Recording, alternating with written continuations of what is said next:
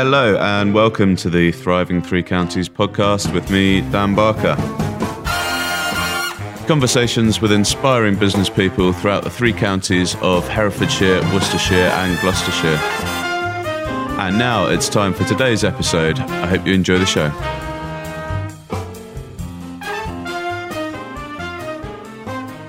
Okay, hello and welcome to this episode of the Thriving Three Counties podcast. I'm Dan Barker and I'm here in the studio with today's guest.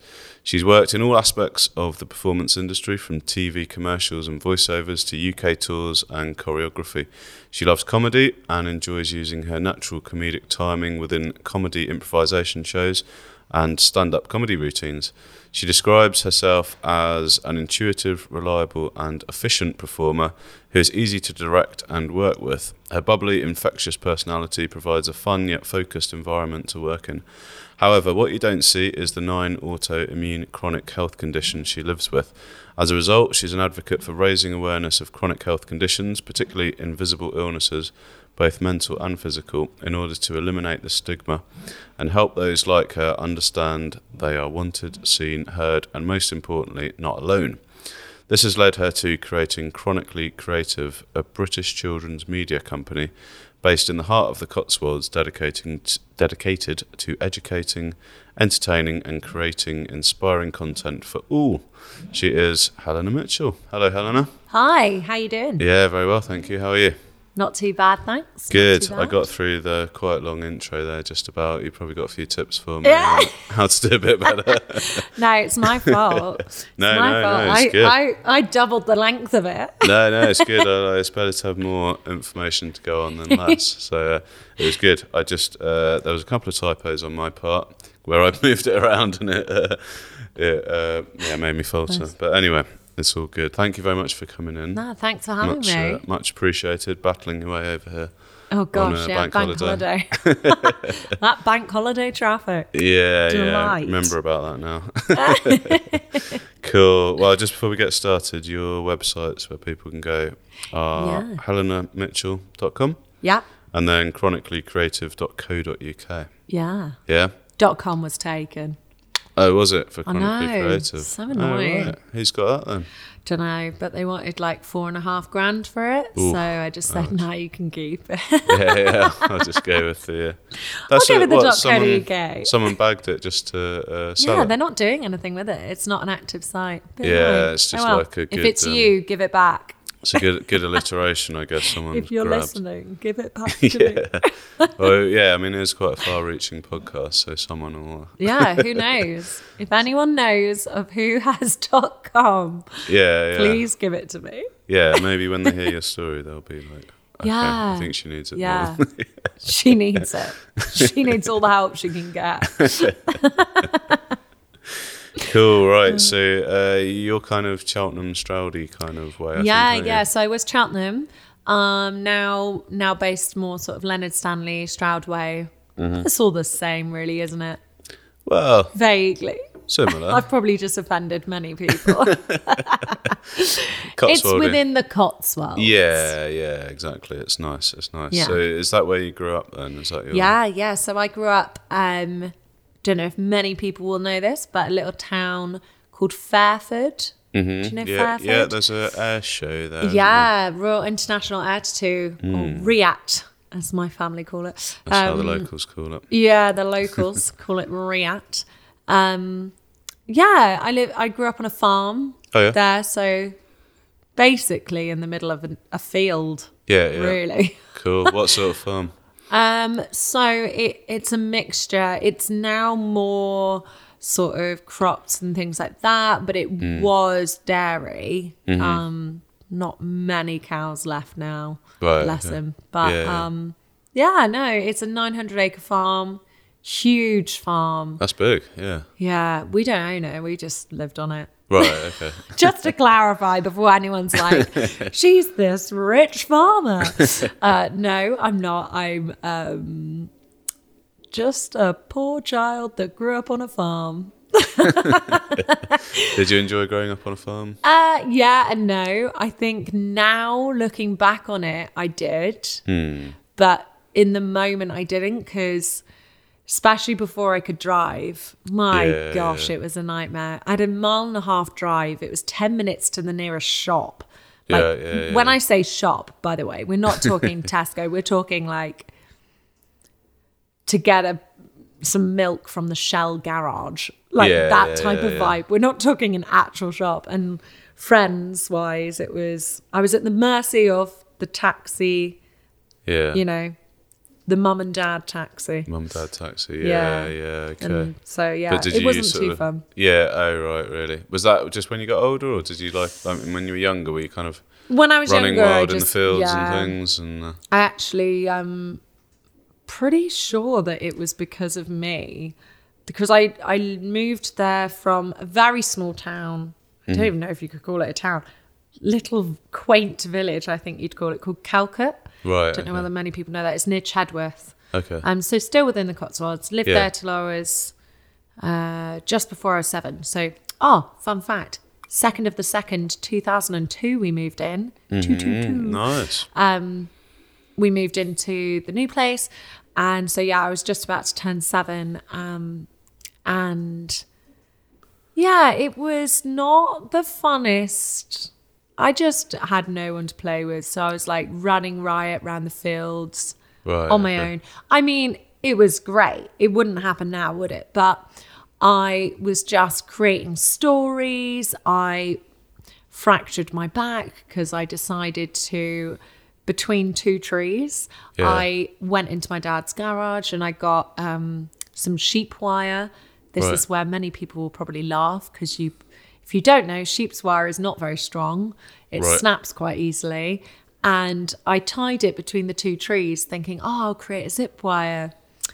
And I got a stick and I made a little nice. It looked incredible. Yeah. Jumped off this, quite high tree. Obviously, it instantly snapped, landed on my back and fractured it. But it was fun nonetheless, but I did end up the main farmyard, which was about 1/2 mile up from where we lived. I'd play in the haystacks and stuff. Very dangerous. Yeah. Because there's little holes. So I would crawl in between these holes. I don't know what I was thinking, but they then created a little rule that you weren't allowed on the farm without an adult if you're under 18. Right, okay, yeah. So that kind of ruined my haystack fun. But yeah, apart from that, it was all right. So did your dad work on the farm, did he? Or? He's a landscape gardener. Okay, Cotswold Garden Creations. Mm-hmm. There we go. .com. .com and .co.uk. Oh. Lucky. They nabbed both of those. No, he's and Cotswold. No. Conservation land, something like that. I don't know. Right. Okay. Google it. Yeah. Something like that. Robert Mitchell. He's a well-known landscaper around these parts. I see. Right. Okay. And Blabbermouth. Right. Very eccentric is my father. Right. Okay. But so we just kind of lived on the farm. Didn't really work on the farm. Just lived. Yeah. Okay. Gotcha. But it was fun nonetheless. I'm grateful for it now. Were you an only child then? Or? No, so I've got my brother who has recently just turned 30. So just to clarify for people listening, he is much older than me. No, I'm getting there. He's 3 years older than me and he lives with a really rare condition called 22q11, which is like it's a chromosome deletion. Right. Okay. So it's like a heart condition. Right. So he needed a lot of attention, a lot of care growing up, which is completely fine. It just meant that I was left to my own devices quite a lot. Yeah. Which is probably why I'm a bit nutty. Fair enough. Very, let's say creative and imaginative. Yeah. Well, I was thinking that when you said about, going around and making up stories on your own and things like that. Yeah, that's kind of, although I could see how, you maybe wanted to play with people and felt like you were a bit bored, but actually you're probably flexing the creative muscle and learning how to. So grateful for it now. Yeah. So grateful. Looking back on it, it's honestly a skill that I didn't realise I was honing. Yeah. If that makes sense. Because I was Yeah. just playing. I was just being Yeah. a kid. Yeah. I wasn't really allowed to watch TV because I would try and copy it a lot. Right. Okay. I got banned from watching Tracy Beaker because I would go around going, bog off to everyone. And I used to just, I guess it was that form of early stages of acting where I was observing and then trying to copy. And because I didn't live in a town where I could see lots of people and kind of do that whole people watch, I had TV to do that. So I would then copy what I was watching. Sometimes that's fine, but sometimes when, you know, like Tracy Beaker, she was a bit naughty. It wasn't, my parents didn't quite like it. So Sure. but no, it then just meant that I loved writing stories as a kid and performing them at 4:00 tea time was always performance time. And I'd put on a little show in the garden and I'd use the chickens and the sheep, and I'd be like, this sheep is called, and I'd just make up a name for it. So a lot of improvisation happened and play, which actually as a result is a skill that I have nowadays that is so useful in my work. And I'm really, really grateful for. Yeah. And you need that time as a kid, don't you, to kind of get bored almost, so that you start making things up. My great auntie Mabel said to me something I'll never ever forget. I think it was about 5 years old. She said, Helena, she was like, it's good to be bored. Everyone needs to be bored at least once a day. And I've remembered that forever. So I try and aim to be bored at least once a day, even if it's in the car. I try and not automatically turn the radio on or automatically put a podcast on, although you should obviously listen to this podcast. Definitely. But I try and just sit in silence, because I think it's very rare nowadays with social media and technology and being self-employed and being a self-employed creative, as I'm sure you can agree. You're constantly trying to think of something new and your mind's so busy. It's rare to stop and be silent. So I try. No, it's important, I think, isn't it? And I know exactly what you mean, because you're, like you say, you get into the car, you automatically put podcast on, or you like. I was watching someone this morning when I was just driving into work, and he was working with someone that was in a lorry, and they had to reverse the lorry out onto the street, and it was probably about 5 or 10 meters away, and he was walking that 5 or 10 meters, got his phone out and looking down at his phone, and I was like, we do that all the time, don't we? Yeah, it's a habit. Why can't I just walk somewhere that's over there without looking at my phone? Because it's just constant like input, isn't it? And you need like a bit of brain time to just stop and kind of let thoughts happen. That's where I find I'm most creative.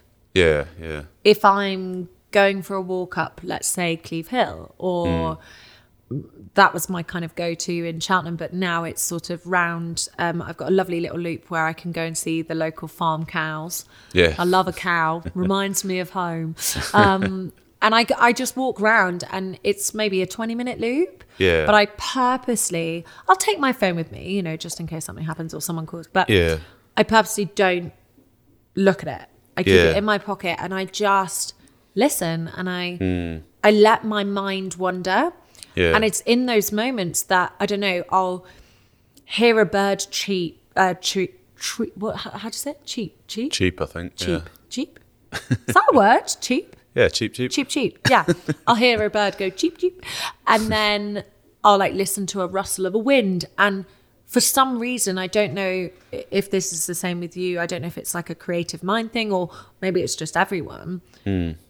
I then start creating a little story in my head, and then I'm like, oh, imagine the birds, talking to the wind, or something ridiculous like that. And my mind just wanders. And by the time I've come back home, I've created a little story, and sometimes it's 90% of the time it's a rubbish story not worth writing down.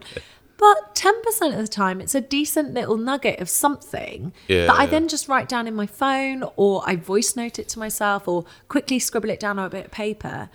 and then it develops. And that's actually how the animation that I'm working on, that's how that was developed. Right, I walked okay, past a farmyard and suddenly had this idea and then just developed it. Yeah, So, yeah. And also, like the other 90% that you say aren't very good, it might be elements that you bring out somewhere Yeah. along Down the way. the line, you go, oh yeah, that was sort of actually really rubbish, but in this context. Yeah, you stash it away in your Yeah. subconscious, don't Yeah. you? And then brings it out. Cool. So, as you were growing up, was school kind of important to you? Were you good at school, or? Yeah, I mean, everyone hated me at school. I was that child that everyone hated. All What? the other kids hated. I hate myself for saying this, but I was a proper teacher's pet. I was the kind of kid that would, in a maths class, I would be asking the teacher what we're learning next lesson so I could look it up in my own time at home. Like, who am I? I literally disgust myself saying this now. I'm like, ugh, who am I?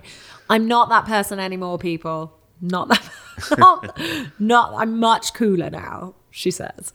But yeah, I was a proper teacher's pet. I think I really enjoyed getting things right.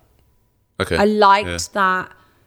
I liked the satisfaction of getting things right, because in creativity, the majority of my stuff that I did at home was all very creative. So there is no right or wrong.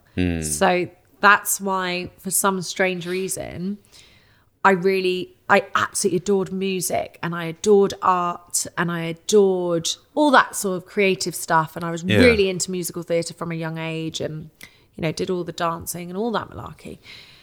But then I also loved business and economics and maths. Right. Okay. And everyone kept saying to me, that's so extreme. Like, normally you're one or the other. But I think I loved the business, economics and maths side of things, because I've always loved learning. I love learning from people. I think people are fascinating. And even now, I love chatting to people older, younger than me, different race, different religion, different background, because I just think it's so interesting to hear how their upbringing and their mindset and their morals will change their perspective on a certain situation and will be completely different to mine.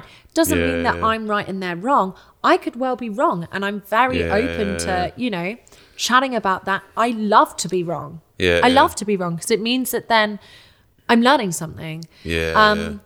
So I loved that business economics side, that real learning aspect in this is, especially with maths, you do this plus this plus this, and you do that any time with any number, and it will always be right. I loved that. Whereas with creativity, it was all very opinionated, and oh, I didn't like that because it had a red light on your stage, and I don't like the colour red. And it's like, well, that's your opinion. That's interesting, 'cause I've never heard anyone else sort of vocalise that before, because I've had the exact same thing where, like, when I was doing engineering, I used to think, oh, I really like engineering because of that thing, like there's always a right wrong answer. And I was like, yeah, I like that. That's what I like about it.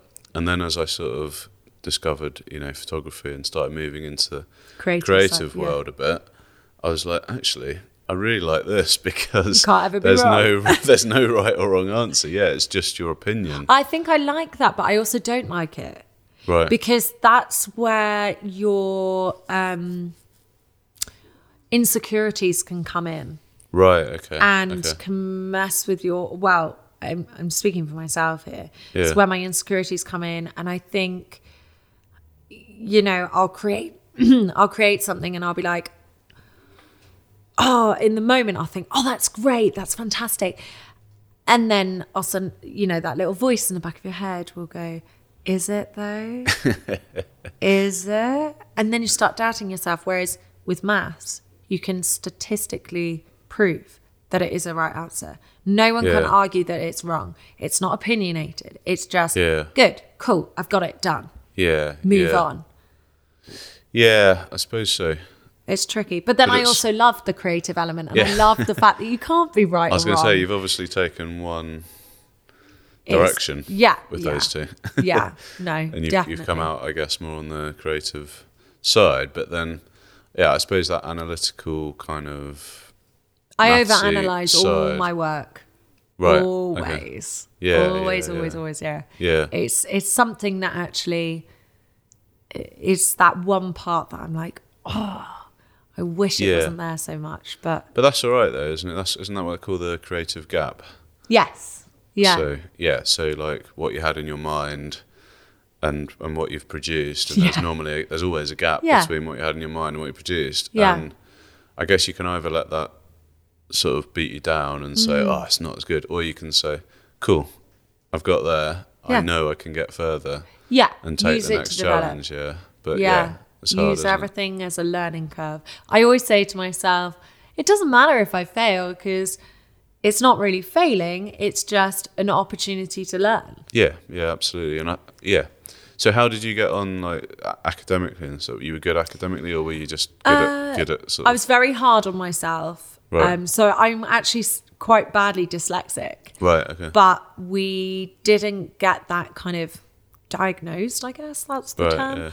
yeah. We didn't really get it diagnosed until about 6 weeks before I took my final A-level exams. Okay, right. Okay, bit late. A little bit late. But yeah, so I think I worked so hard. Yeah. Like I gave up. I kind of made that choice to give up socially. I was always the class clown as well. So I was a teacher's pet, but I was like the cheeky class clown. Right, I you loved had all a pun. bases covered. I had all bases covered. I loved a pun. Right. Loved to be a bit cheeky, but would never really get in trouble because the teachers knew I did the work. Okay, So gotcha. they Yeah, liked yeah. me, so I could be a bit cheeky in class. I could answer back every now and then, do Gotcha. a cheeky little eye roll, give a bit of sass, that sort of vibe. I was basically a nightmare child. And it was tricky. I worked really, really hard. I just thought I was stupid. Right, And I just yeah. thought, oh, why am I finding this so difficult? So I didn't want to be beaten. And my brother, because of his learning difficulties and all of this stuff, he still lives at home with my mum and dad. He's still 24/7 cared for. Right. So I guess I kind of I put the pressure on myself to do well because my brother didn't do exams. He didn't do that. So it wasn't an environment that he excelled in. So we just decided to pull him out of that. So I kind of took that pressure upon myself. I was like, I want to prove to my parents that all the tutoring that they're giving me and all this extra tutoring and the money that they're spending on tutoring and all of this to try and get me through exams is worth it. So I worked so hard at home and I just revised because I thought I was stupid. So I thought, and actually what I ended up doing without realizing, but looking back on it, I memorized the textbooks. Yeah, right. So I used my acting skills to I couldn't tell you anything about anything I learned now. No. There's some people, same with music. There's some people that played the piano when they were younger and can still whack out tunes now. Yeah. I played the piano to grade 8, but I memorized it. I didn't learn it.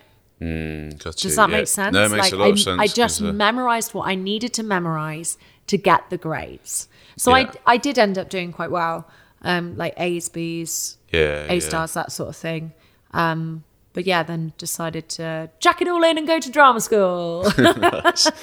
Yeah, no, I know exactly what I mean. I was kind of the same really with exams and stuff. Like I do well through the year because I don't know. Yeah, I was a bit of probably wasn't teacher's pet, but I was probably a bit of a geek and worked.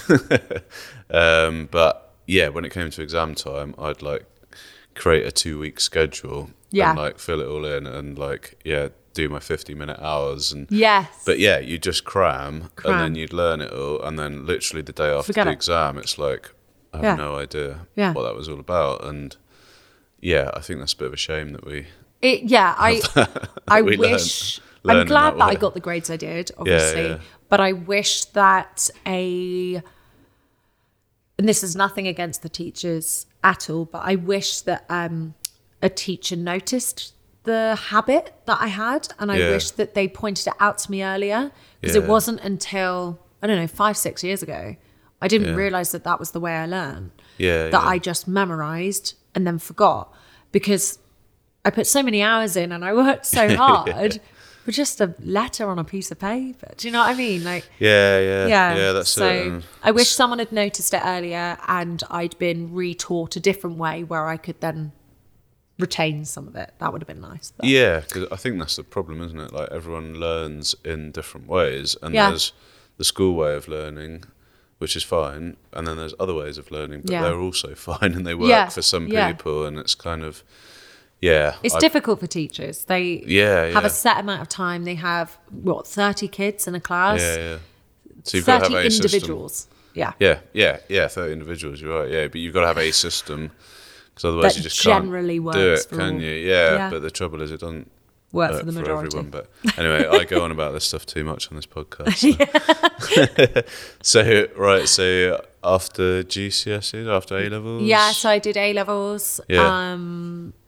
And then went off to drama school. Yeah, where was that? I went to Performance Preparation Academy in Guildford. And then I also, after that, went and did my BA Honours top-up degree at GSA, so Guildford School of Acting, which is attached to the University of Surrey. Gotcha. Yeah. Okay.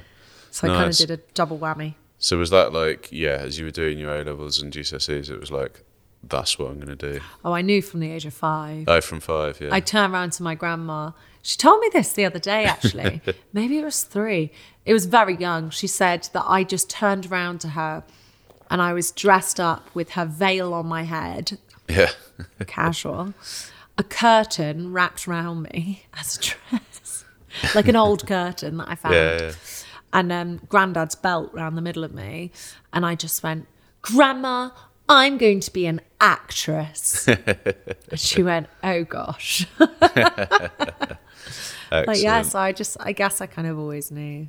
And was everyone supportive of? Yeah, I've been very lucky, really supportive. There was a moment, I love the countryside and I love animals. Yeah. And there was a moment that I was like, oh, maybe I'll be a farmer. Oh yeah? And then, I know, random. What? But I just loved the farm life. You just loved it, right? Okay. I loved it. There was something about it. So I guess because I grew up on a farm, I found it very calming.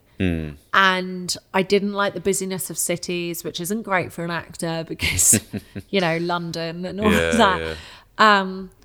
And I very much enjoyed animals' company more than people. Right, okay. Because they didn't talk back.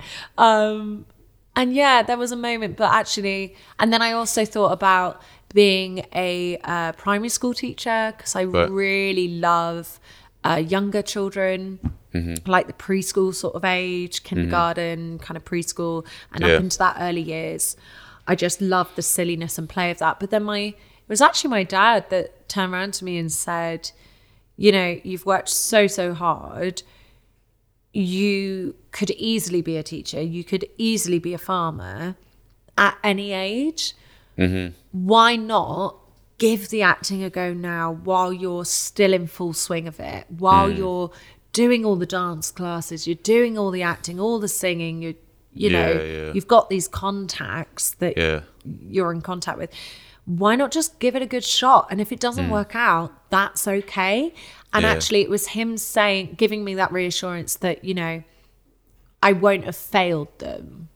Yeah. If it doesn't work out. They would rather I gave it a go and then went, do you know what? I gave it a really good go. I did drama school, did it for 5 years, didn't work out. That's okay. I'm going to move on now.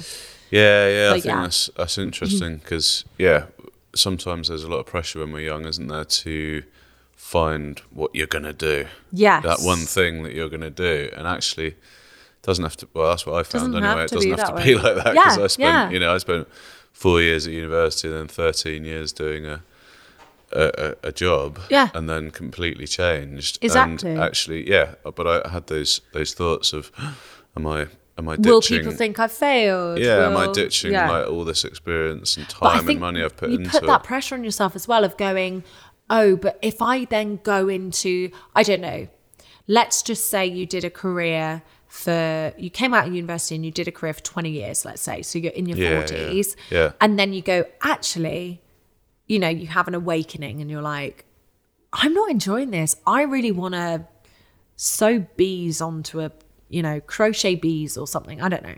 I'm making this up, if you can tell.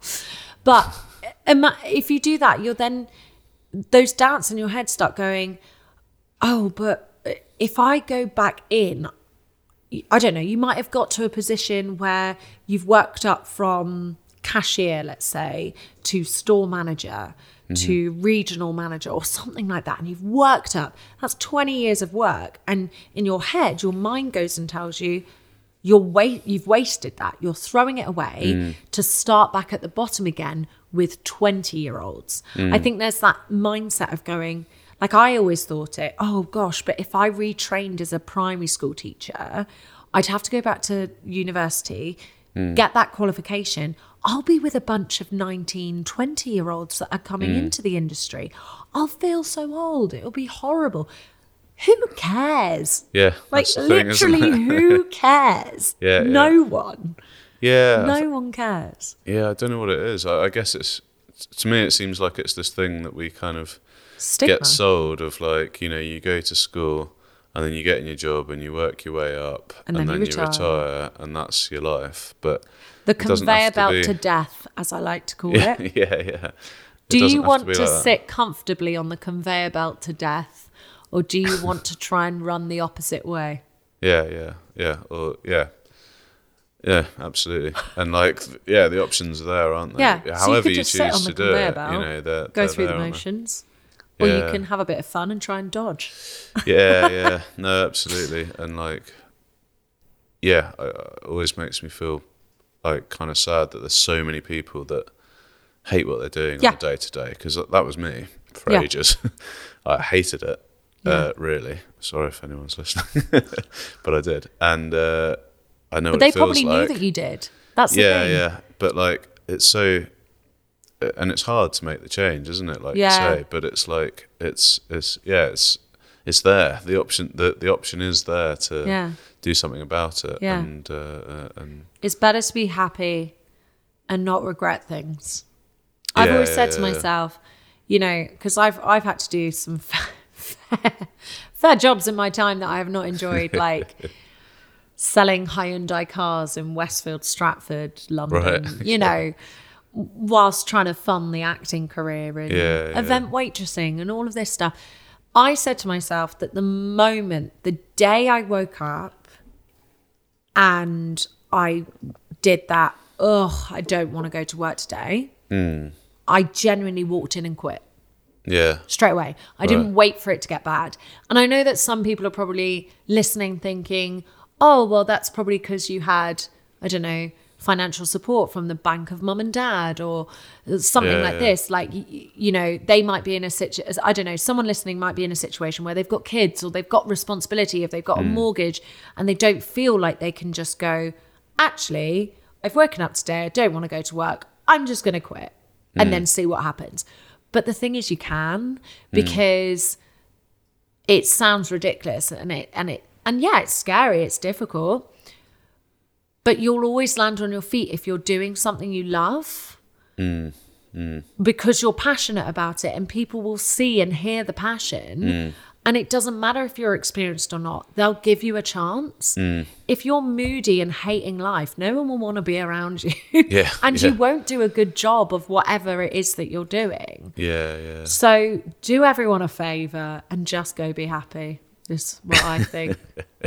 Yeah, and I think there are probably degrees of that as well, you know, because, yeah, you're right. If you have got kids and a mortgage and Yeah, things, you've got responsibilities. you probably can't do it just that day, but No. you can start to Taking make the actions. yeah, Yeah. and then have a sort of gradual. Yeah, maybe shift instead of just over. walking in and quitting, you could maybe in your head say, I'm going to start looking for a new job.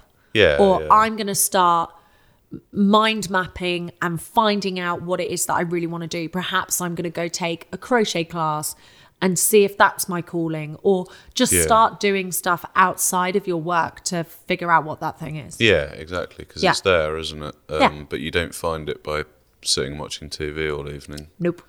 unfortunately. No. We've all got the same amount of time. Yeah, that's very true. About how we use it. Yep.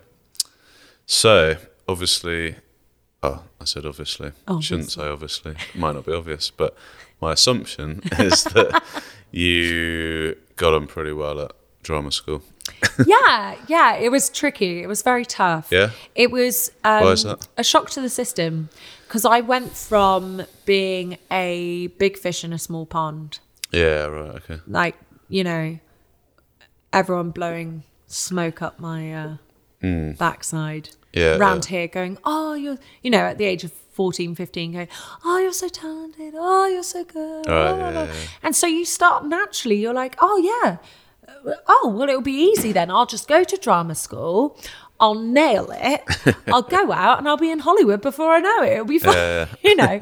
And then you go to drama school where there's millions of other big fishes from small ponds. And you all get that sudden realization that actually you're all incredibly talented and you're all now small fish in big pond. Yeah. And yeah, it's an adjustment. It's hard work. Hard work. It's not your typical university. I wouldn't say I went to university because I didn't do that. Oh, if you want to turn up to this lecture, you can, but if you don't, it's fine.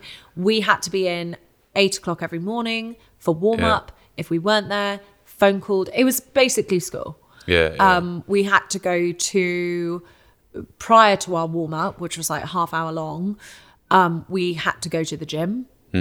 Go to the gym, then we come in, do our warm up. We do like 4 or 5 hours of dance a day, plus singing, plus all of this. Then you finish at like 5:30.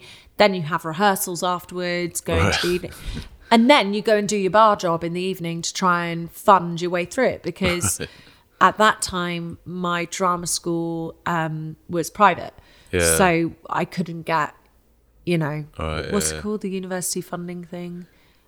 Student allowance. Student loan. That's it. So I couldn't get a student loan, so I had to fund for it. So then you're working at a bar in the evening until 2 a.m. and then you're up again at 6 to go to. It's hard work, if, you know, 5 days a week, and then on the weekend you're doing your retail job in town to just try and get the money in because you've got rent to pay, and you're basically just catapulted into life. It was tough, but yeah, I think it's where I really learned to fine tune my hard work and not work smart, not harder. Work smarter, not harder. Okay.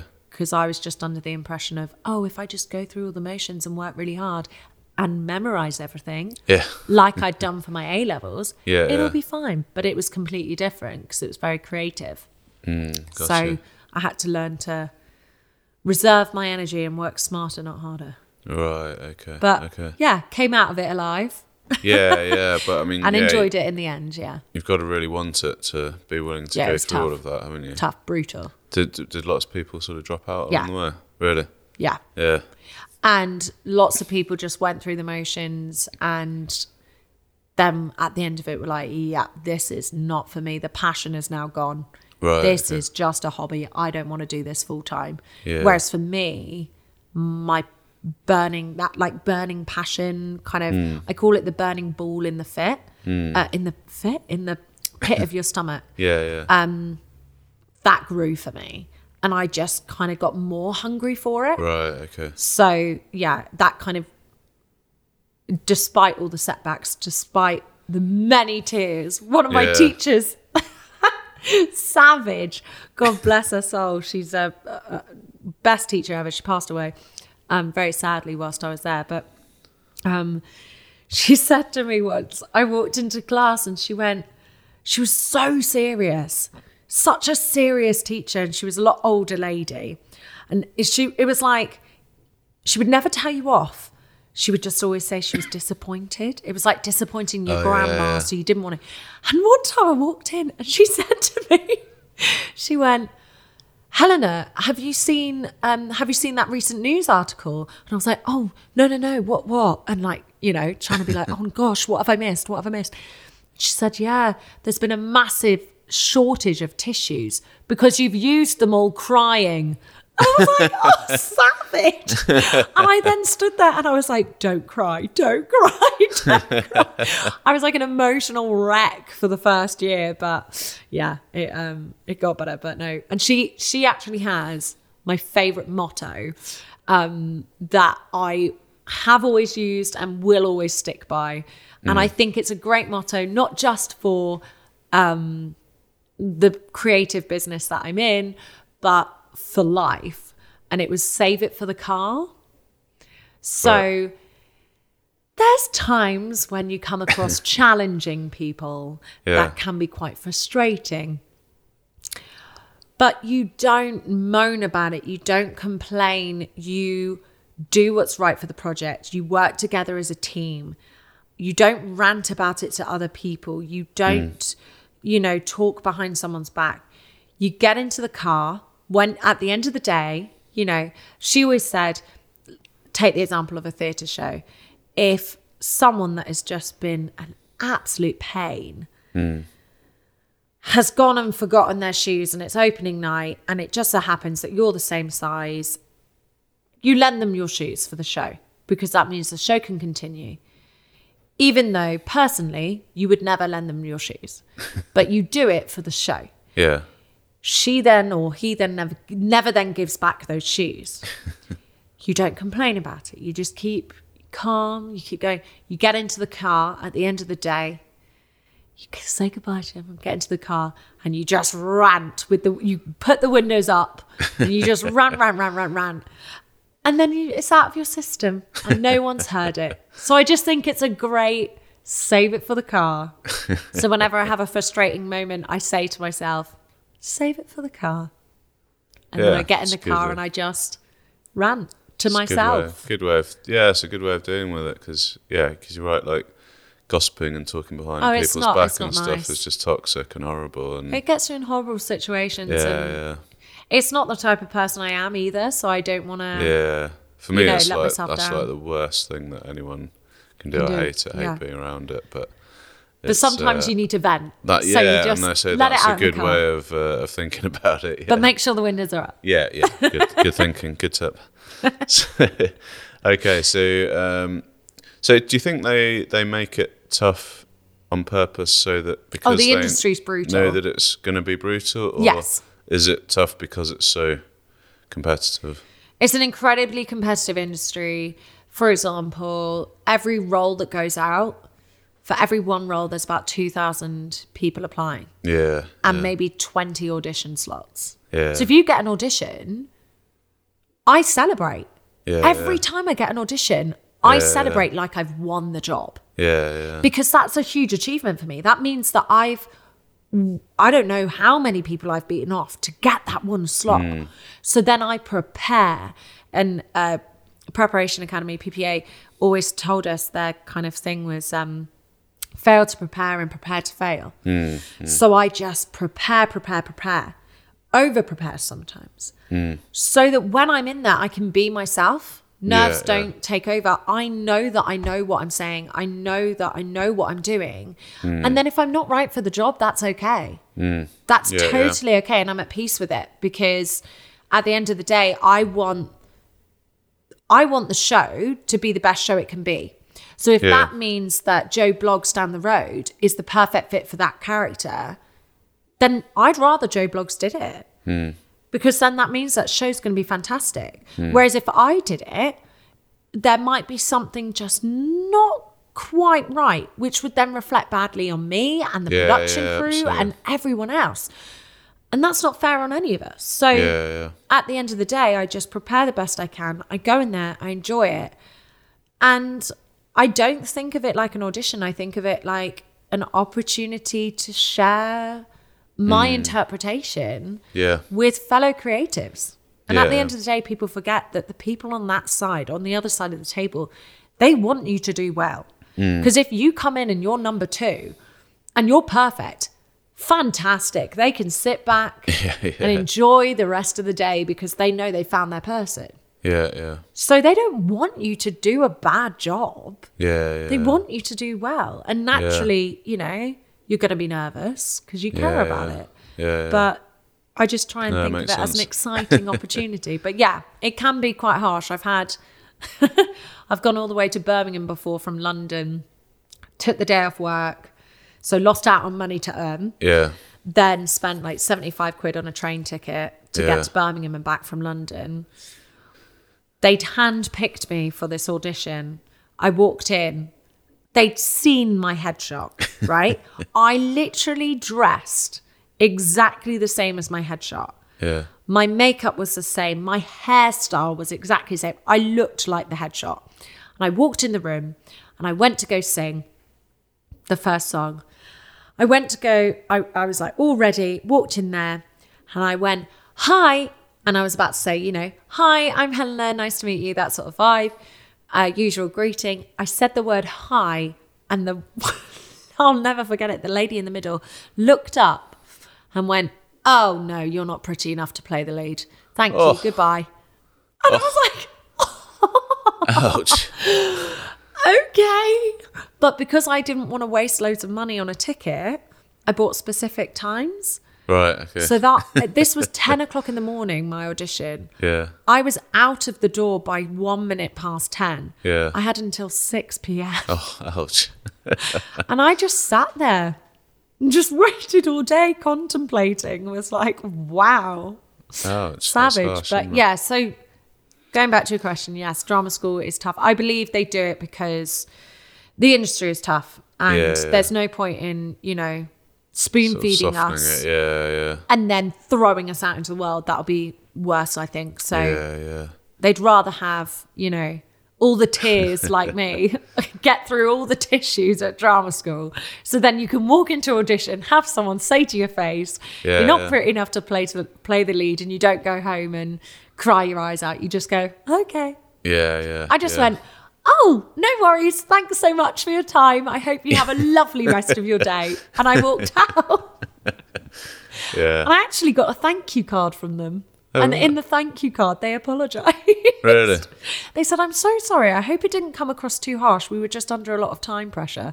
And that's the thing. You can't take it personally because they're just trying to find It's the good. right Must be person. a good sort of training in resilience then. Yeah, because that's the it big is. thing now, You have isn't to it? be Like, resilient. Yeah. Yeah, people have to build up resilience to get You just through need to, at the end of life. the day, you're a product.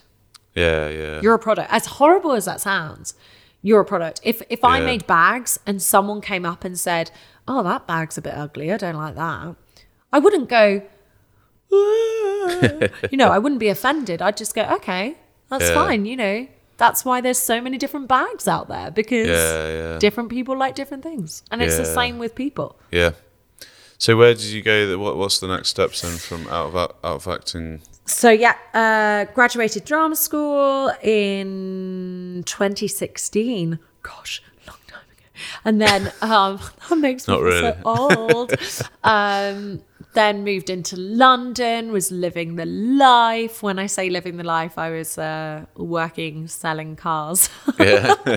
and working nights as an event waitress. Right. But I really enjoyed it. And I was meeting lots of other actors that were doing the same thing. Right. And then trying to get like the and the then gigs. doing all the auditions and Yeah. running on my lunch break, running halfway across London to go to Pineapple Dance Studios to do a quick dance audition to then run back, and that sort of vibe. It was very exciting. And then I actually got really ill. Right. So this is kind of where my story took a big turn, unexpected turn. So I was 21, living in London, trying my best to make it. London rent's very expensive and all of this. I was working as an extra on Fantastic Beasts and just working so hard and was so exhausted, but really loving it. Yeah. Really, I felt very wholesome. It felt right. Right. And and then I got really, really ill.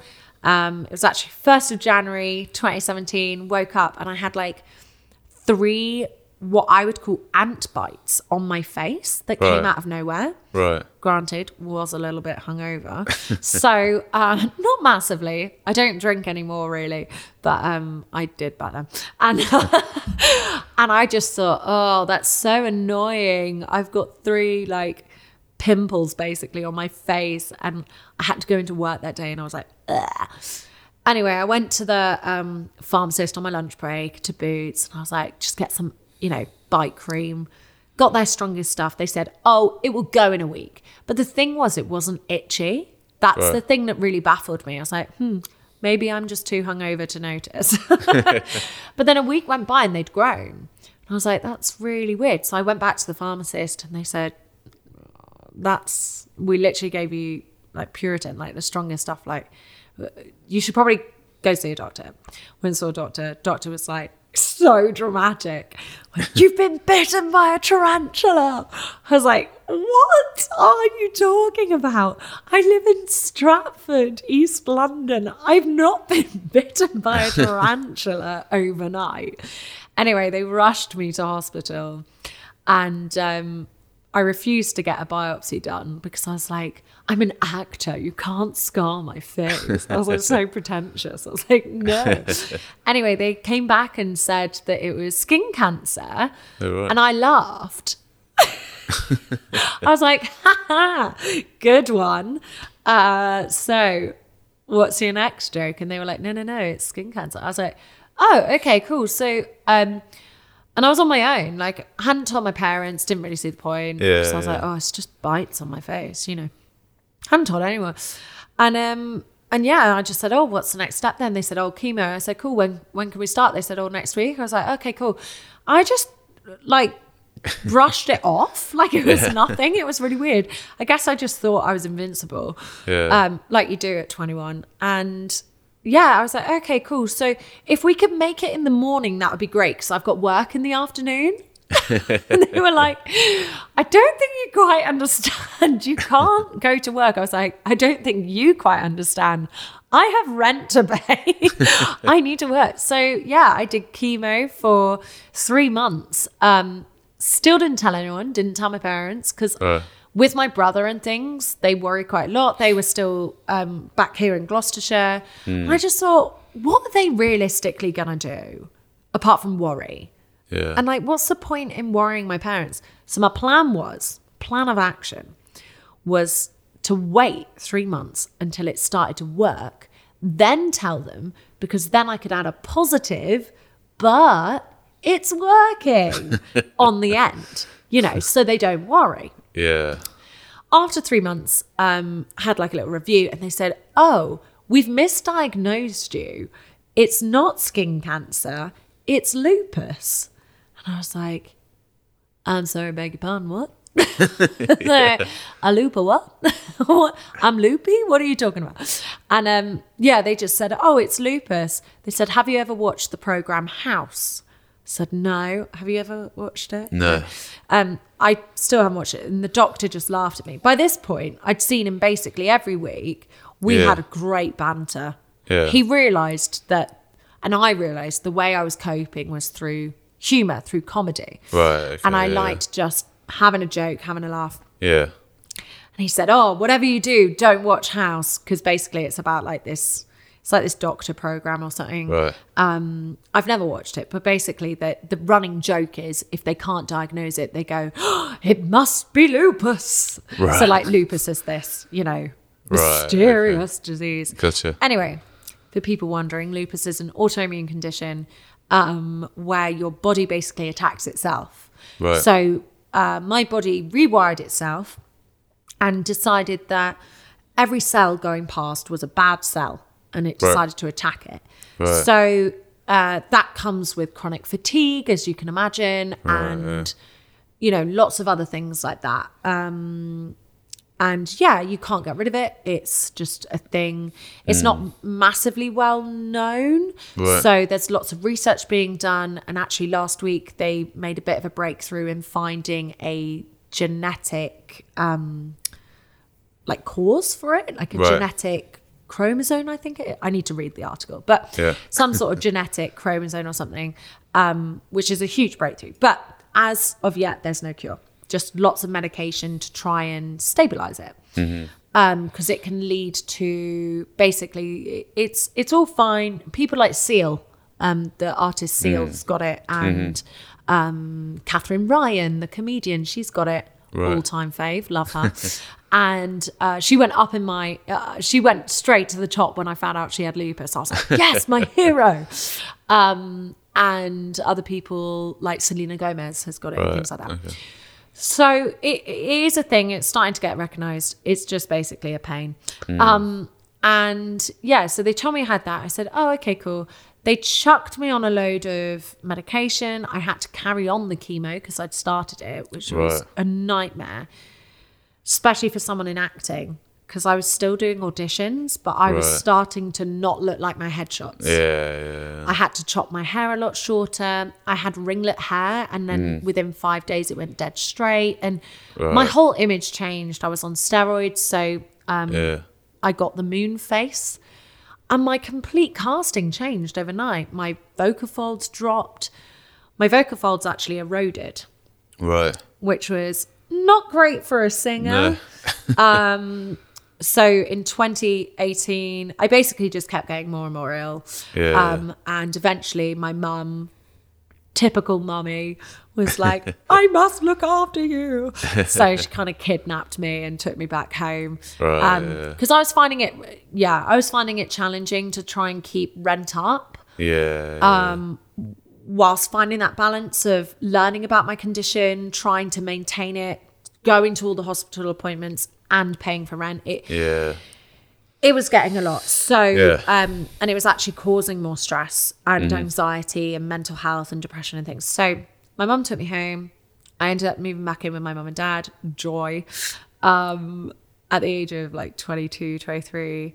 And I said to myself, right, this is only for a year to get myself back on my feet. Then I'm going straight back to London. As you can tell, we are now in 2022. I have yet to move back to London. A little pandemic got in the way of my plans with that. But yeah, I believe everything happens for a reason. So 2018 ended up being hospitalized for 2 months. Glandular fever, tonsillitis. But mixed with the lupus, it got quite dangerous. Then, I now live with, as you mentioned in my intro, I now have 9 autoimmune chronic health conditions that have kind of sprung on in the last 5 years since I got diagnosed. So it kind of became an ongoing joke with my doctor that I'd walk in and I'd go, what's it today, doc? What are you going to give me today? Come on. I don't want to share. Give me all the autoimmune. I've got... in case anyone's interested, probably not, but I'll reel them off for you because it makes me feel all fancy. I've got lupus, Sjogren's, psoriasis, psoriatic arthritis, hypothyroidism, neutropenia, anemia, Raynaud's, and IBS. Right. Okay. So all fun. They did think at one point that I had endometriosis as well, but luckily so far we're all clear of that, so that's good. Didn't hit the double figures. No. I was gutted. I wanted that double figure. But yeah, so I think during that time in 2018, that's where I really, in hospital, that's where I found voiceover. Right. Because I was bored in hospital. Yeah. I'm not a massive telly watcher.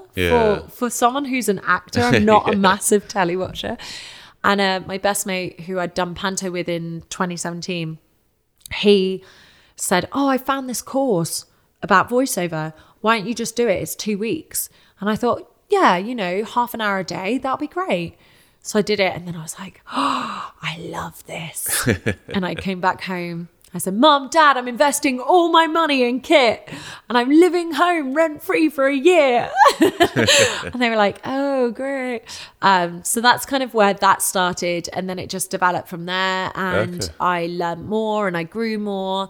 And now I'm kind of here with Chronically Creative and my voiceover and my acting and my writing and my stand-up comedy.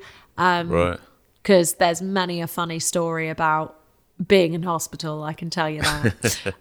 Because I just found that I was getting a lot of stigma. And I started being turned down from jobs just because I had this label of an invisible illness and an autoimmune condition. And people that, thought that I was the bee's knees before were all of a sudden like, oh, you can't do that, you're sick. I was Right. like, Okay. actually, I can. Like, I've still got the same talent. Like, that's not gone anywhere. I just have to manage it myself, but it's not for you to decide. It's for me to decide. Yeah. So that's where I kind of went on this little justice fight mission, because I just read more into it, and I realized that there's so many kids, particularly. So then kind of going full circle back to that love of preschool and love of kids and wanting to be that kind of nurturing preschool teacher or primary school teacher. I kind of looked into invisible illnesses, and particularly with the pandemic, with mental health in children, and 1 in 5 kids in the UK live with a chronic health condition, Right. which to me is huge. Yeah. You know, Sounds that's like a lot. we're talking millions here. Yeah. And yet when you look at the children's media, there's not, I mean, granted, Pablo, things like that, you know, great for autism. Autism is really getting out there. But there's so many more than just autism. And I really wanted to represent, and as scary as it is on a day-to-day basis, like even now it's scary to be like, I live with these conditions, because the last thing I want is pity or sympathy. I don't want that. That's not why I'm saying it. I'm saying it because I want to inspire younger children, parents, older people, people my age, like whoever's listening. If I can just inspire one person, like that's now my mission. My mission before was quite self-centered. It was quite, I want to be on the stage. I want to get that buzz of the applauding, having done a show. Whereas now, since I've learned a lot since being ill, and I grew up quite quickly. Like I'm 26, but quite a lot of people think I'm a lot older. Yeah. Like 34. Great. Thanks.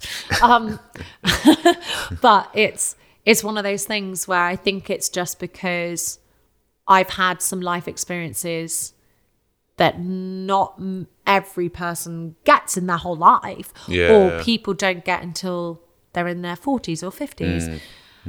And so I'm kind of using that as a positive, and I'm wanting to mash together my personal experiences with my brother, with his condition, with the stigma that I faced growing up with him, plus the stigma that I face on a day-to-day basis, with the skills that I've learned over the years through comedy, through and when I say stand-up comedy, I focus on family, so it's all completely clean, because I really want kids to be able to engage with it. Right. Okay. So completely PG, but stand-up comedy and you know, writing and animation and voiceover and acting and presenting, using all of those skills that I have. Yes, to go and do corporate explainers and commercials and all of this stuff. Granted, I still do that. I love them. I love doing them. Yeah. It provides variety. But the now kind of burning desire inside of me is, which is where Chronically Creative came from, is to just help other people, kids and others, realize that they're not alone. Because I think you can, and with the pandemic, you can feel like you're alone with it. Yeah. And you can feel crazy for thinking that you're a weirdo, or that's where your kind of subconscious comes in and goes, oh, you're just moaning. People are going to think that you're being a drama queen, or people are going to think you're just wanting attention. And it's like, no, just be true to yourself. And if people don't accept that, that's their problem. That's not your problem. All you can do is be yourself. If they want to accept that, then fantastic. And if they don't, then that's okay. Help them to get through that. It's not that they're nasty people. Like I always say, stigma doesn't come from a place of hatred. It comes from a lack of understanding and a lack of education, which is what I'm trying to fulfill. Yeah. And I'm trying to branch it out to talk about Tourette's and talk about allergies and, you know, anxiety, depression, lupus, IBS, Crohn's, all of these things. I was going to say, like that, you know, that message of, being yourself and everything is, you know, is for everyone anyway, isn't it? Yeah. Illness or no illness. No it's like, illness or illness. It doesn't matter, you know. That's a good your message. difference is your superpower. That's my little strap line for Chronically Creative, Be Yeah, kind to yeah. your mind and to others, and your difference is your superpower. So don't Yeah. look at your difference as going, I mean, I certainly did. I lost so much confidence. Yeah, yeah. I became a complete shell of my former self. Yeah. And yeah. I'm a completely different person now. Yeah. And that's okay. Yeah. Yeah. Because I'm now confident in who I am. And yes, some people might call me bubbly and energetic and scatty and just full on. And that's okay. But that's because that's what brings me joy and brings me life. And I love to make other people smile and be happy and laugh. Yeah. So if I can just do that, then great. If I can help other people see their worth and find their difference and utilize that, then that's a great thing, really. Yeah, yeah. And Yeah, so that's absolutely. what I'm trying to do with all my books and animations and stuff. But in a Cool. funny way, in a fun way. I don't want it to be a lecture because Yeah, no one yeah, likes yeah. to be lectured. Yeah. Yeah. No yeah. one likes to be lectured. So yeah, it's all very subtle. It's subtly there in the background. It's not like, this is a neurodiverse show. We Yeah, are yeah. all about inclusivity. Because then in doing that, you're excluding people. Yeah. Yeah. Absolutely. Yeah. If You're kind of- excluding mainstream people.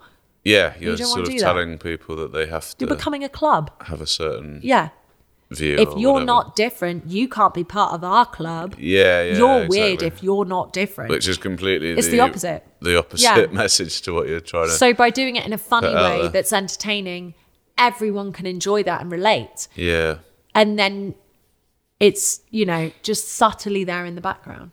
Yeah, and it's kind of it's linked to what you said earlier. You said something about people can have a different opinion, or you can have a different opinion to people that you talk to, and that's Yeah. okay. And I think for me at the moment, that's a really strong message that needs to get out into the world, because Everything's interpretation. there's a thing of if you've got a different opinion to someone, then you can never talk to that person again, or yeah, it's know, okay. people falling out with their family members over Yeah. having a different opinion, and it's actually it's okay to have a different opinion. We can still How boring would it be Get if on. we all had the same yeah, opinion? and it's the same with what you're talking about. People should come at things being different, Yeah. because that's what makes the whole world. Nature nurture.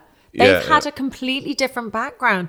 Even if they grew up on the same street as you, their parent, your friend who grew up on the same street as you would think has the same opinions, the same thoughts, same mindset. Yeah, yeah, They might originate from a different country where there's different religious beliefs or different morals. And that's so interesting. yeah, yeah, I just think the more you can educate yourself about everything, the more that then you don't have to restrict yourself to nature nurture. You can then form your own opinion on life. yeah, yeah. And isn't that great? And if you're Yeah, yeah. confident in your own opinion, then you don't need to argue your point. Yeah, yeah. That's the funny thing, isn't it, about all the arguments you see Yeah. on social media and news Oh, and gosh, things like don't get that. me It's started. if you're, why are you arguing so hard? If you actually believe what you're saying, Just then accept. Yeah, you should be doesn't able to say, really matter. try and explain. I think there's no problem in trying to explain. And I think everyone should be open. And I always, even if I don't agree with someone, I try and put myself in their shoes and understand where they're coming from. Yeah, yeah, Doesn't that mean that I need to agree with them? yeah, But I would still like to try and make that effort to understand why they think that or how they think that. yeah, yeah. I can then still say, yeah, actually, on reflection, I still agree with what I believe because of X, Y, Z.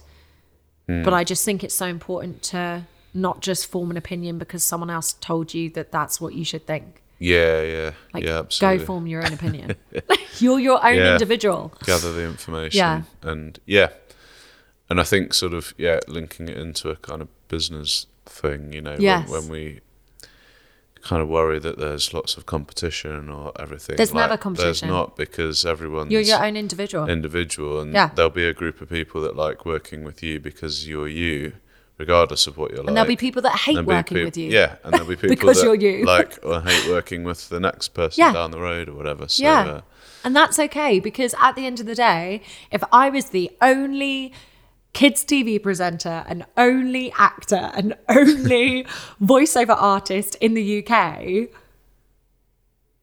I'd I'd probably have a heart attack because like there's too much work. Yeah. You need to spread it out, and people want different things, and you give something different. Like, I love working with eco-friendly companies and businesses because that's something that I'm passionate about. Other people might not care about that, in which case, great. Go work with the other people, the businesses that don't care about that. You know, at the end of the day, my favorite saying is, people buy people, not businesses. Yeah. And you work with like-minded people because you get on outside of work. And at the end of the day, you're on, you know, that saying, you're on the same page and all of that sort of stuff. It's because you gel. And if you don't gel with someone, that's okay, because someone else will. Yeah. And actually, a very lovely guy, I don't know if you've heard of him. I know you've had John Ord previously on the podcast. But there's a local business coach called Martin Croft. Don't know if you've heard of Martin Croft. No, I don't think so. He's a lovely guy, local guy. And he told me something which really like bugged me. Yeah. It really bugged me. And it was one of those things that I was thinking about day after day after day. He's such an intriguing guy and very different business coach, different way of thinking. Yeah. Rather than thinking about the business, fixing the business, he tries to fix the individual. Yeah. To then fix the business. And he said, Helena, you should always strive for a no. And I was like, what? But surely I'm going to be wasting so many marketing hours and emails and money, you know, time, energy, money on marketing for people and businesses that I know don't want my services. Yeah. Like, in my head, I was going, that's nuts. What are you talking about? You're a crazy man. And now I get it. Because actually, every time I get a no, rather than having that, like that sinking feeling in your stomach and those doubts coming in of, maybe they said no because you're not good enough. You're rubbish at what you do. Get out. You shouldn't be here. Go home. Go get a different career. Yeah. You know, all that stuff. I celebrate the no. Yeah. Because it means that I'm one business closer to finding a yes. Yeah. And it then means that the people I do work with are retaining clients. They're people that I work with long term. It's not one off and then going, oh, thanks. But actually, we're going to work with someone else now. It's not one off and you never hear them again. I love the relationship in business. And I think that, especially around here in the Cotswolds and further afield, actually, I think since COVID, I found, and I don't know if you found this too, lots of people really value relationship in business and making those connections and not just going in for a hard sell and going, hi, I'm an actor, use me. Hi, I'm a kids TV presenter, give me a job. It's actually going, this is an individual sat behind their computer.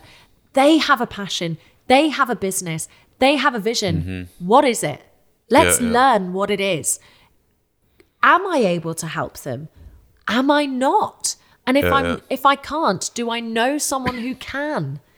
Because at the end of the day, I just want to help that person. I want to help businesses do what they visioned to do. Yeah. And, you know, provide the service or the product that they desired or intended, because ultimately that's going to help someone in the world. Yeah. In some way or another, whether it makes their day-to-day easier, whether it makes them smile, whether it makes them happier. Yeah. And that's so much more valuable than getting a paycheck. Yeah. For me. Yeah. So that's kind of what I really focus on now with business, is That working with individuals that see my vision, they see my passion, they understand my background. They don't necessarily need to go, oh yeah, I've got lupus too. I totally understand you. #blessed, you know, or whatever, you know. We don't need any of that. I'm not looking for a groupie. Yeah. People might go, do you know what? There might be some people listening that go, I cannot relate to this girl at all. And that's cool. I want to speak to that person because there's so many things that I can learn from them. And there's so many things that they can learn from me and my life experience.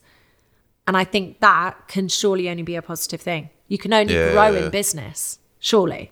Yeah. Like my business will surely only get better from learning from someone who is completely opposite to me. Like I find accountants so fascinating. I know that's a very strange thing to say, and most people will not use fascinating and accountant in the same sentence. No, it's true, because but it's completely opposite to creatives. Yeah, and finding out what makes them tick and what they're into. Yeah, no, I totally agree. It is. And I find them so interesting, and financial planners, and I love talking to people that are completely opposite to me. Granted, I love talking to people like yourself who are in the same, creative mindset. Yeah. And I usually find those conversations get very exciting and like, oh yeah, we could do this, and we bounce off each other. And then when I talk to business owners that are completely opposite to me, I find that's when my business grows. Yeah. Because I learn something about the core of my business. It's like getting an outsider view on my business rather than a fellow creative going, oh, that's so cool, I love this vision, I love this, I love that. It's sometimes nice to get someone who doesn't understand that or doesn't naturally see that to go, yeah, but have you thought about this? And I go, oh, how do I do that? Yeah, and you just learn. And then I can give them a creative perspective on their business. And I can go, have you thought about doing a video? Or have you thought about perhaps writing a little script or just doing a little voiceover or adding voice to your images or, that they might not have ever thought of that then can help their business grow.